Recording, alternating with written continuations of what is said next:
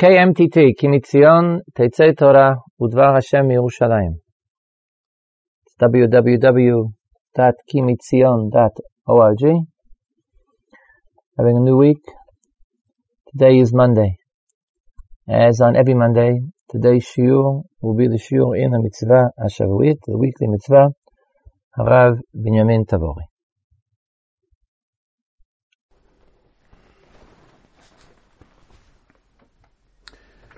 This week we read two parashiyot, Parashat Behar and Parashat Bechukotai. Parashat Behar begins with the laws of Shemitah, which are applicable either midirabanan, midaraisa this coming year, but the main thrust of the parasha seems to be economic laws, all kinds of different types of economic laws, which almost take up one entire perek Chafei of Vayikra. Rashi, at the end of the parasha, has a brilliant explanation to explain the order of the parasha. Generally, we all know the Rashi in the beginning of the parasha. Many people don't get to the end.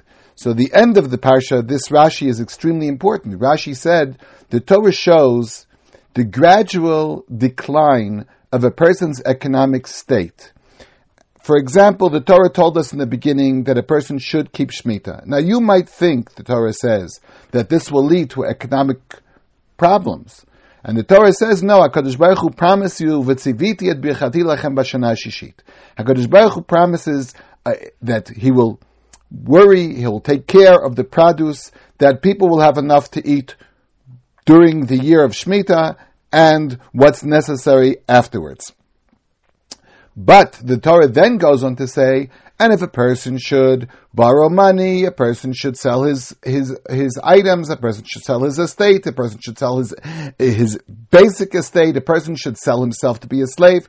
And Rashi said, you see, this is the threat of the Torah. What will happen if a person does not follow the laws of the Torah, and then his economic situation will deteriorate in a way that first he will borrow money, then he will have to sell things, then sell more valuable things, and finally sell himself. And the final degradation is not only will he sell himself, he'll sell himself to a non-Jew.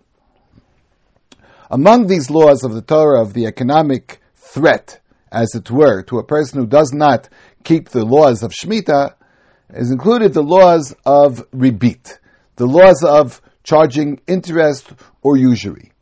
Now, we know that according to the mitzvah of the Torah, we should lend money to our brothers, to our nation, to our friends, without interest. Perhaps we will all recall the words of the Rambam in Hilchos Matnos Aniyim, the laws of regarding tzedakah. The Rambam says there are different types of tzedakah, there are different ways of giving tzedakah. One of the highest levels of giving tzedakah is to give a person a way to avoid taking tzedakah.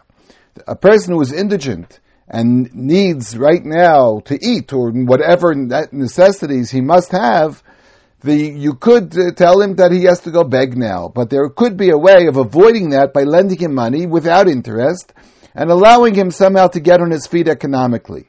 This, according to the Rambam, is one of the highest madregas of tzedakah. It's really a type of tzedakah to lend money without ribit as a way of enabling people to get back on their feet, as it were. The issue that I'd like to discuss today is the laws of after a person charged ribit. He certainly did something that is halachically improper and perhaps invalid. Nevertheless, I'd like to discuss what would happen. Do you have to return the ribit? Simple case, I lent somebody $100, I charged him 5% interest, a year later he came back and gave me $105, I collected the money, do I have to return it al pi din? Am I required to do hachzoras ribis, to return it? There is a Gemara about this in Bav Metzia, Daf Samech Beis. The Gemara is in the 5th parak of Bav Metzia, Ezel Neshech. I had the privilege of learning that parak with Rav Aaron Soloveitchik. I was in his shiur when we learned Ezu Neshech many, many years ago. In the introduction to the Shir, Reb Aaron mentioned in the name of, I think, his father, that they thought this was the most difficult parak in the entire Shas. Ezel Neshech, very difficult parak. And there's a whole sugya there, whether a person really has to return ribit. We will not deal with the Gemara and the Machlokas Rishonim completely on that page, but we'll try to go for the Psak Halacha in order to fit within our time constraints. The Rambam in Hilchos Malva Velova, Perek Dalet Halacha Gimel, paskins that it's a lav shenitan laheshavon. This is a lav which is given to be returned. And then he says, Shekol ha-malva beribit, anyone who does indeed lend someone money with interest, im hayta ribit ketzutza she'asura min haTorah, if we're referring to the normal case of ribit, which was predetermined, when the loan took place, they made terms what interest should be paid. Hareze yotza b'dayanim. This is legally to be returned. Umotziim otam min malveh. We would take away the money from the malveh. Umachzirim laloveh. And we would return it to the loveh. So the Rambam paskin, according to the opinion in the Gemara, that we do return the money. It's a lav hanitan leishavon. It seems to me that all the poskim agreed that this is the accepted psak, that a love beribit, a malva beribit, must pay the money back. The Rambam uses this halacha to explain why there are no malkot. A person who did a lav, a person who did one of the isurim of the Torah, a lav. So generally, in most cases, in many cases, let's say, a person would get malkos. And so there are certain exceptions to the rule. One of them is a lav hanitak la'aseh, or a lav hanitan l'tashlumim. A lav hanitak la'aseh is a lav which can be corrected, or which should be somehow corrected by fixing it, by fulfilling a mitzvah's aseh. For example, the Torah said that by gzela is one of the best examples. The Torah says no tigzol, and the Torah says ve'heshiv et gzela asher gazal. The Torah told me not to do gzela, but the Torah also said ve'heshiv et gzela. The Torah told me to return gzela. So that's lav hanitak la'aseh. There's a lav hanitan l'tashlumim where there's no mitzvah directly, like ve'heshiv et gzela. It doesn't say, for example, here ve'heshiv et haribit, but the Torah says, or we could figure out, we could understand that this lav could be somehow rectified by repaying the money. In that case, when there's a lav hanitan l'tashlumim, you don't get malkos. So the Rambam here in this halacha, and as I said in Hilchos Malva Velova Perek Dalet Halacha Gimel, the Rambam says the malva does not get malkos because it's a lav hanitan le'tashlumim, a lav hanitan le'hishavan. Interestingly enough, the Rambam says not only does the malva not get malkos, the lova doesn't get malkos. Now, that means if I borrowed money from someone, I paid ribis, I am also involved in the Isur. The Isur is not just to lend money beribis, it's to borrow money beribis, even though I'm stuck. And I have no other choice. There is an Isur, there's a prohibition against borrowing money beribit. So theoretically, both the malva and the lova should get malkos. But the malveh has not only an option, but a requirement to pay back the money, and therefore it's a lav hanitan l'tashlumim, and he doesn't get malkos. The love has no choice. He's paid the money. It's not up to him if he's going to get the money back. He's done the Isur. Why shouldn't he get malkos?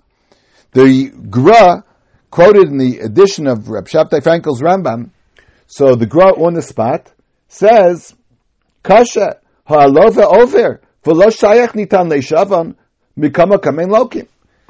lover doesn't get malkos either. We must either disagree and say the lover would get malkos, or we would have to find another reason why the Isur of Ribis does not have malkos in the first place. But how could it be that the lover doesn't get malkos because it's a nitan le'hishavon? There's no nitan le'hishavon for the lover. The generally accepted understanding is that it's true that the malva and lova both are involved in the Isur of Ribit. But who really bears the brunt of this Isur? Who do we look at more askance for doing this Isur? The Malva or the Lova? The Malva is a person who's taking advantage of a situation where he has money. The Lova does not have money, and he's using this as a way of increasing his own capital. The Lova is Nebuch, is a Miskain. The Lova needs money. He really would prefer borrowing the money without interest, obviously, but he can't do it for whatever reason. He can't get the money, so he's stuck. So he therefore borrowed money and paid Ribit. The argument would be, is it fair that the Malkot should not apply to the Malva? The Malva is exempt from Malkos. Why? Because theoretically he has the option of giving back the money. But we would say the Lova, who we don't look at as badly as we would look at the Malva, the Lova would get Malkos and the Malva wouldn't. It seems that the Isur is basically on the Malva and the Lova is also included. If that's true, Malkos could not apply to the Lova if they wouldn't apply to the Malva. Be that as it may, the Rambam paskind, and I said before, I think most Rishonim, I think all the poskin have said that Ribit is Nitan Lehishavon. And Yotza B'dayanim means that in court we would try to coerce the person to return the money. The only question that we really have to determine is, why is this true? Why do we really require the person to pay back the money? As I said before, by Gzela, the Torah says, Veishiv is Gzela. The Torah told me, if a person even finds something on the street, there's a mitzvah of Veishiv. Veishiv is Aveda, to return something. But why is there a chiyuv? Why is there an obligation to return Ribit? The person, it's true, did an Isur, but is there an obligation to return it? The Ramban in Sefer HaMitzvos has a section at the end of Sefer HaMitzvos where he lists off mitzvos that the Rambam forgot. He uses the word sheshachach, he forgot. We of course assume the Rambam didn't forget these mitzvos, but the Rambam had a reason not to count these mitzvos. Of course, it's famous that the one classic example that all the religious Zionists discuss is that the Rambam does not count the mitzvah of Yishuv Eretz Yisrael. The Ramban does count that as a mitzvah, but sometimes we should pay attention to the other mitzvahs as well that are listed there in the list of the Ramban that the Rambam did not count and the Ramban feels they should be counted. One of those mitzvahs, mitzvah 17, mitzvah Yud Zayin, is the Ramban says, "Shenitztavenu lachzir haribit shelakachnu miYisrael, shenemar al tikach meito neshech v'tarbit v'cheyach yichaimach." The Ramban says it's a separate mitzvah saseh. We are commanded to return ribit because the Torah said, "Don't take usury, don't take interest. V'cheyach yichaimach, your brother should live with you." Afford him a chance to live. Afford him a chance to exist. Afford him the economic necessities that he needs without charging him ribit. So, if you did charge him ribit, v'cheyach yichaimach doesn't apply anymore. The idea of giving him life, giving him economic status, giving him economic possibilities doesn't exist. So he should be accounted as a mitzvah saseh. So one thing is clear. The Ramban thought there is a separate mitzvah, a separate obligation in the Torah, which requires us to return the ribit. Ribit, in this opinion, I would assume, is not subsumed under the Isra of Gzela. Ribit is not Gzela. And there's a basic difference between Gzela and Ribit. In Gzela, I take away something from a person without his consent. He never would agree to Gzela. To Ribit, it's true that I'm not allowed to charge him. But if I do, and he agreed, then it's not Gzela. I didn't do it against his will. I did it with some sort of perhaps what we would call economic coercion. He needed the money, and I somehow coerced him. But it's not the same as taking away something that he didn't give me. He gave me the money, as it were, we could call it voluntarily. It's obviously not so voluntarily, but he gave me the money. So it's not, according to the Ramban, probably It's not subsumed under the Isur of Gezela. It's a separate Isur called Ribit, and therefore you need a separate mitzvah sasei to return the Ribit. Interestingly enough, would this mean that any case where a person has somebody else's money that he gave him with his own, under his own volition, of course, there was some coercion involved, but in a place where the Torah would forbid such an action, would that mean automatically that you'd have to return it? And the question would come up in the case of shochad. The Torah said you're not allowed to take shochad. The Isur of shochad, the Isur of bribery, applies as well to the judge who takes the bribery and as well to the person who gives the bribery. Shochad is the Isur daraisa. Let's say someone did take shochad. Would there be a mitzvah to return it? This has no sense v'chei achicha imach attached to it. Could we somehow say that the mitzvah of v'chei achicha imach, which the Ramban uses as the obligation to give back ribit, might apply to shochad as well? The Ktsot raised this issue, the Sefer Ktsot HaChoshen raised this issue by shochad, and to the best of my knowledge, he had no basic sources to prove the point. It's an interesting question. But the basic line that we've learned now is that the Ramban does call it a separate mitzvah saseh. There's a separate mitzvah of v'chei achicha imach. Why did the Ramban count it? And why did the Rambam not count it? It seems that the phrase v'chei achicha imach would support the Ramban that it's a separate mitzvah saseh. One of the classic commentaries on the Sefer HaMitzvos of the Rambam, it's called Megillas Esther, explained that this is indeed, according to the Rambam, to be subsumed under the category of Gezela. There is a mitzvah to return Gezela, and the same way there's a mitzvah to return Gezela, there's a mitzvah to return Ribit. The distinction that we've made between Gezela, when I took the money completely against his will, and Ribit, when I took the money with his consent, albeit under some sort of economic coercion, but not that I forcefully came and took something away from him. Nevertheless, the Megillat Esther thought the Rambam thought this was called Hashavas Gezela.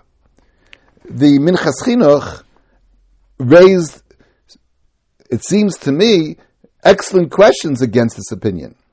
For example, there's a law that the Yarshim, the inheritors, do not have to return Ribit.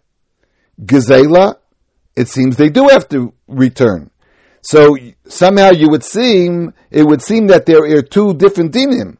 The mitzvah of Hashavas Gezela is a mitzvah that would apply to the Yarshim as well. But apparently, whatever we would call it, the obligation to return Ribit would not go to the Yarshim. He also quotes an interesting opinion that there is a distinction between Gezela and Ribit, although he agrees, not everybody agrees to this distinction, but nevertheless there is an interesting distinction. Gezela, if someone steals something from somebody, obviously the Gazlan, the one who perpetrated the act of Gezela, must return the thing or the money involved. Let's say that I don't even know that someone stole something from me. I don't know who it was. But obviously the mitzvah applies. And if I don't come to him and demand him to return it, perhaps I don't even know about it, or perhaps I'm afraid to ask him. He's a Gazlan. I'm afraid to go to him and ask him to return it. Nevertheless, the obligation is clear. The Minchas Chinuch says, but there is a machlokes, there is a controversy, whether the law of Hashavas Ribis, this law that we're talking about of returning Ribis, it applies in a case where the person doesn't ask for it. In most cases of Ribit, the way somehow the world works today, we won't discuss the hetayim of Ribis. Let's assume that there is no heter. And the person really borrowed money by Ribis, so at the end he doesn't generally ask for his money back. He knows he gave it of his own will, and he might be upset, but he's not going to demand the money back. There are some opinions that if he doesn't ask for the money back, you don't have to give it back to him. The Minchas Chinuch said this obviously shows that it's not the same as Gezela. Gezela has to be returned in any case. Therefore, the Minchas Chinuch concludes, I really do understand the opinion of the Ramban, that it's a mitzvah by itself. It's a separate mitzvah. It's not just subsumed under Gezela, but it's a separate Iser. Perhaps we could say that the mitzvah of returning the object of returning ribis is really inherently a mitzvah different, completely different than the mitzvah of returning Gezela, which would probably strengthen the argument of the Ramban. You see that when a person steals money, so in effect, the money still belongs to the original person. There is a very interesting opinion of the Yereim. Rebbe Lezer Mimitz said that even according to the opinion that you're allowed to steal money from a goy, even from the opinion that we're allowed to steal money from non-Jews, it doesn't become your money. A person who would steal money from a non-Jew, perhaps there's no Isser involved, but it's not yours. It still belongs to him. By Gezela, the thing that you stole belongs to him. And if somehow the thing doesn't exist anymore, so the concept that we use the phrase is mamoni gabach.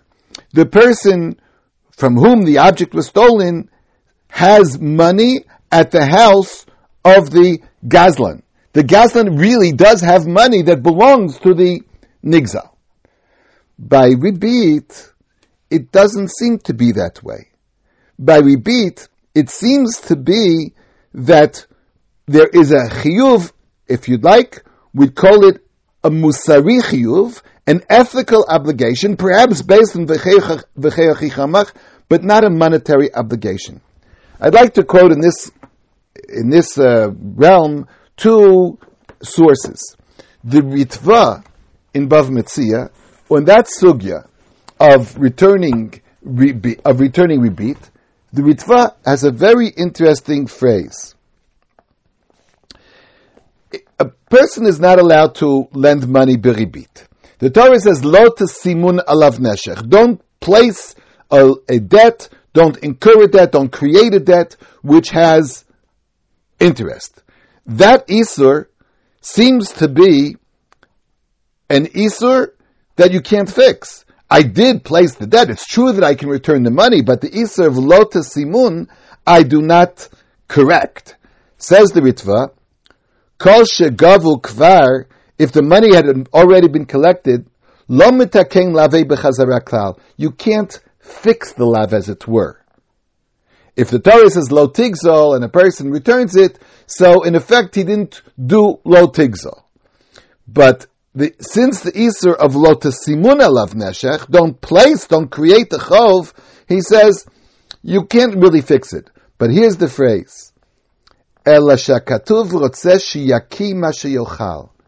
The Torah tells us to regurgitate what a person ate. You ate something that you shouldn't have eaten. You should get rid of it. That phrase implies that it's not a mamoni gabach. It's not a question that by ribit, the money actually belongs to the original borrower. The money really belongs to the person who collected the ribit. But nevertheless, the Torah told me, according to the Ramban, it's clear there's a mitzvah to return it. The mitzvah is not necessarily true because the money really belongs to him. It really could belong to the person who charged the ribit. Nevertheless, this would help us to understand the famous question of the Ktsot HaChoshen. In Siman Lamed Tet, Sif Aleph, the Ktsot asks, why is it that there is a distinction in law between the laws of ribit as opposed to the laws of both gezela and tzedakah? Now, somehow, if you would place the laws of Gezela, Tzedakah, and Ribit in one category, we would probably say, no, they're obviously more than one category.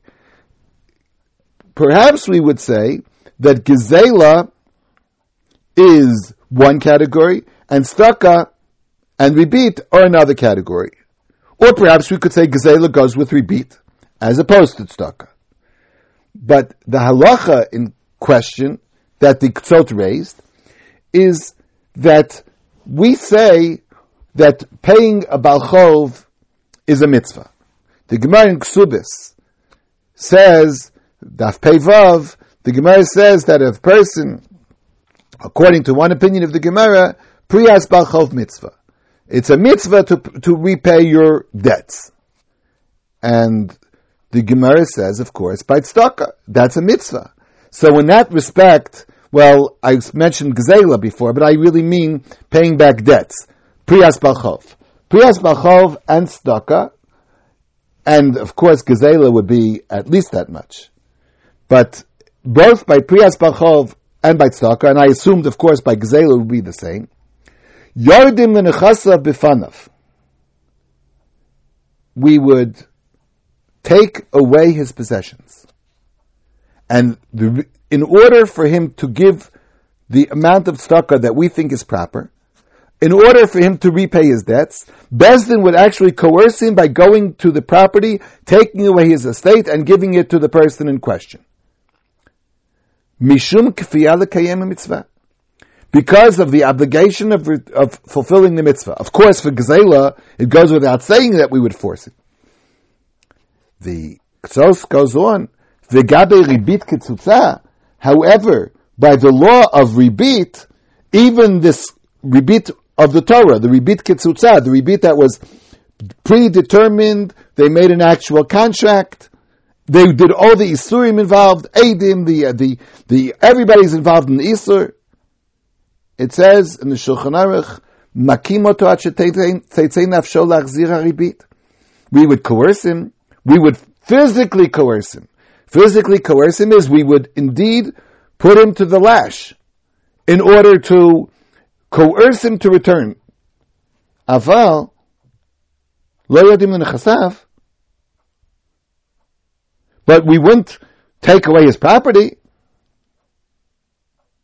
The Ktsosa's question is, why is it that Ribis, we don't go down to his Nechasim, and yet by Tzedakah and by Priyas Balchov, which are both mitzvahs, so we would actually go down and take the Nechasim? The Chinuch, the Sefer Chinuch does quote a machlokas in this regard, in that mitzvah of Ribis, mitzvah Shin Men Gimel. The Ribit, the Chinuch says, Motzim oto mimenu dayanim, sheyardim beitin l'nechasav k'derech sheyardim l'nechasav b'gzelo or b'nezakav. And the Kedat Ketzat Mfarshim, the Chinuch says there are people who think that you go down and take away his property as you would do by tzedakah, as you would do by Priyas Balchov, as you would do by Gezela, as you would do by someone who damaged someone else. Or, says the Chinuch, Motzim oto mimenu derech kfiyah. But some people think that we only coerce him physically, but we don't go down to Nechasim. So the Ksot really asks the question, why is it that according to some opinions at least, we would not take away his estate? Isn't there a mitzvah of Eshiv of V'chei like there's a mitzvah of Eshiv as Gezela? The answer we would suggest is to understand the nature of the law of Ribit and the nature of both tzedakah and all the other categories involved. If we would not have tzedakah here, I would certainly say that there's a distinction between Ribit and all kinds of laws like Gezela, like Priyas Balchov. Gezela and Priyas Balchov are primarily Dinei Mamonos. They're laws to deal with money. It's obviously wrong to steal, but the basic right to a person of his own money is a question of monetary value, of pure economics, and therefore you're not allowed to steal. Whereas in Ribit, it seems, I might say the opposite. Ribit, economically, perhaps makes sense. They both agree to it. There is no idea that I'm taking away something that really belongs to someone else, but nevertheless, the Torah placed an Isser on it. By tzedakah, we've said before in the shiur that by tzedakah there might be a chiyuv of shibud nechasim. The Torah said that tzedakah indeed does have shibud nechasim. My estate is indebted for tzedakah. Because somehow we look at it as an obligation, a religious obligation, yes, but an economic obligation to give tzedakah. The point has been made and is well taken. If we look in the Shulchan Aruch for the laws of Gezela, we'll certainly find them in the Shulchan Aruch Choshen Mishpat. The Shulchan Aruch that deals with the laws of money has in it the laws of Gezela, of borrowing money. The laws of Ribit in the Shulchan Aruch are found in Yoreh De'ah. The laws of interest are not found in Choshen Mishpat. They're not found in the Shulchan Aruch that deals with monetary issues, but they're found in the laws of Shulchan Aruch Yoreh De'ah, which deals with the laws of Issa v'Heter, of things that are permitted and not permitted. So therefore it seems that the law of Ribit is not a Choshen Mishpat halacha. It's a Yoreh De'ah halacha. Therefore, you can't say that my nechasim are obligated. You can't say there's shibud nechasim in Ribit. Even though we might say that in tzedakah there's shibud nechasim, but there's no shibud nechasim in Ribit. Of course, this would explain the problem of the ktos. The bottom line is that we've worked with the Ramban that there's a separate mitzvah saseh to return Ribit. It's not to be considered part of Gezela. And therefore, we would really have to understand why the Rambam omitted this mitzvah. But according to Ramban, it's a separate mitzvah sa'aseh, and perhaps it's a mitzvah that has really no basic connection with the monetary laws, but it's a mitzvah like any other mitzvah that we'll find in Yoreh De'ah. And we might find that phrase that I quoted before, that a person should refrain from something that he did as going away regurgitating something that he did improperly. The mitzvah is to lend people money without rebit. HaKadosh Baruch Hu promises us from mitzvahs, nothing will go bad. This is the entire gamut of the parsha that we started before, and the Torah ends with Et Shabtotai Tishmoru Mikdashi Tirau Ani Hashem. One of the brilliant comments on this Et Shabtotai Tishmoru Mikdashi Tirau means it reverts back to the original part of Parshat Bahar. Et Shabtotai Tishmoru, according to one interpretation, refers to Shemitah. The same way the Torah began with Shemitah, the Torah told me what would happen if you don't keep Shemitah, and therefore the Torah ends Et Shabtotai Tishmoru. Therefore, it's a very good idea to keep Shemitah, and the HaKadosh Baruch Hu's bracha will apply to all those that keep mitzvahs properly.